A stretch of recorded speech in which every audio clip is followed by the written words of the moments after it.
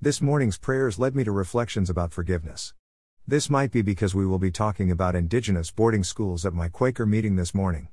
There were many terrible things about kidnapping Native children and taking them far from home. To schools where they were forced to try to learn how to assimilate into white culture. Where many were abused, many died. Though we can't know what they did, some of our ancestors were part of these schools. From September 1st to 8th, 2018, a small group of Native and non-Native people walked and camped along the route of the Dakota Access Pipeline in central Iowa. This was called the First Nation Farmer Climate Unity March. One goal was to bring attention to the abuse of eminent domain to force landowners to permit the pipeline to be built on their property. But the other goal was for this group to get to know each other. Begin to trust each other, so we could work on things of common interest or concern together. I didn't know how that would develop. One thing that was on my mind was the Quaker involvement in the Native boarding schools. I didn't know whether to bring this up. For one thing, I didn't know if that would be traumatic for the Native folks, and/or for me. A friendship quickly developed with one particular Native friend, Matthew. To the extent that when the Spirit moved me to do so, with some trepidation I brought up the Native boarding schools. Apologized for my relative's involvement. He didn't say anything at the time, but later that day he told me his family's story related to forced assimilation. Months later there was another opportunity to thank him for sharing his story, and he said thank you for listening. I like to think of this as asking for forgiveness and laying down our burdens next to each other. Greater than when we made it back home, back over those curved roads that win through the city of peace, we stopped at the doorway of dusk as it opened to our homelands. Greater than we gave thanks for the story, for all parts of the story, because it was by the light of those challenges we knew ourselves, we asked for forgiveness. Greater than we laid down our burdens next to each other. Greater than Harjo, joy. Conflict resolution for holy beings, poems. W. Norton and Company. Kindle edition.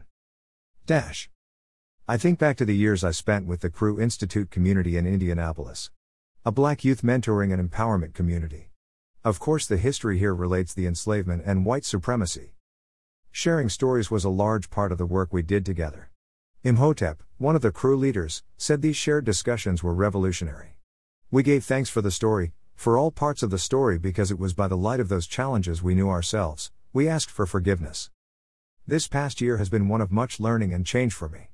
It was over a year ago that I began to make connections with Des Moines Mutual Aid. I don't know why I hadn't known about mutual aid prior to that, but I'm so grateful that I have. There are two parts of this that I'm reflecting on this morning. One is my mutual aid friends are a very diverse community. Being an older white male, I sense the hesitancy of many toward me. There is a wariness in general for any new person because these people are sometimes involved in things that bring attention from law enforcement. Not for doing anything wrong. Just because of peacefully protesting. And just as important, anyone who comes to be involved in mutual aid has to learn a whole different way for being and working together. A fundamental part of mutual aid is learning to work without the vertical hierarchy that is present in almost all our relationships in our current cultures. Learning to work in ways without the vertical power structures. These are some reason I'm thinking of forgiveness this morning. I have noticed a gradual acceptance of my presence as a white male. And as someone who has benefited from white superiority. These things are the beginnings of forgiveness as I think of it. Paying attention to past and present wrongs by white people in general, such as racial injustice, and finding ways to seek forgiveness, has been cathartic for me. I've been involved in so many meetings and conversations about white superiority and racial justice. Most of those experiences are oriented toward identifying concerns in general, and don't usually offer much more than going to more conferences, reading books, etc. As I've tried to show here, I think it is important to think of what white people need to be forgiven for. I know many white people reject ownership of things done in the past. The problem is, trauma is passed from generation to generation. People today continue to suffer from past traumas. White people suffer transgenerational trauma, too.